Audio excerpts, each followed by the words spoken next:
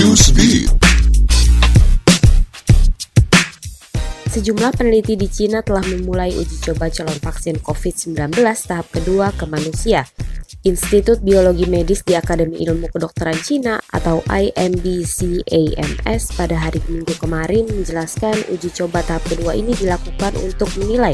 Pada hari Minggu kemarin menjelaskan uji coba tahap kedua ini dilakukan untuk menilai lebih lanjut efektivitas dan keamanan vaksin. Sekitar selusin vaksin di dunia saat ini sedang menjalani tahap uji coba ke manusia dengan tingkatan yang berbeda-beda.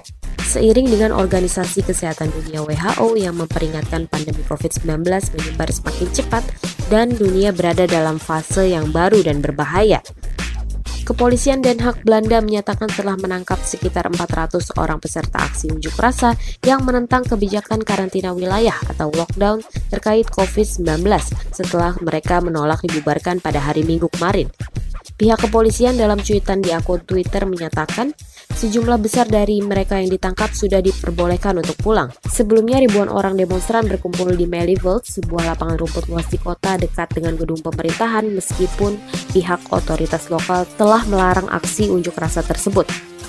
Aplikasi pelacakan virus corona Aarogya Setu yang diluncurkan otoritas India April lalu kini justru dicurigai oleh warga masyarakat. Mereka khawatir data-data pentingnya dicuri dan dijual oleh pengelola aplikasi. Aktivis privasi India di Noida mengatakan perintah wajib mengunduh aplikasi Aarogya Setu bertentangan dengan hak-hak kebebasan pribadi. Hak itu dilindungi oleh keputusan Mahkamah Agung India sejak 3 tahun lalu. Sesudah mendapat penentangan yang semakin meluas, pemerintah India pun melunak.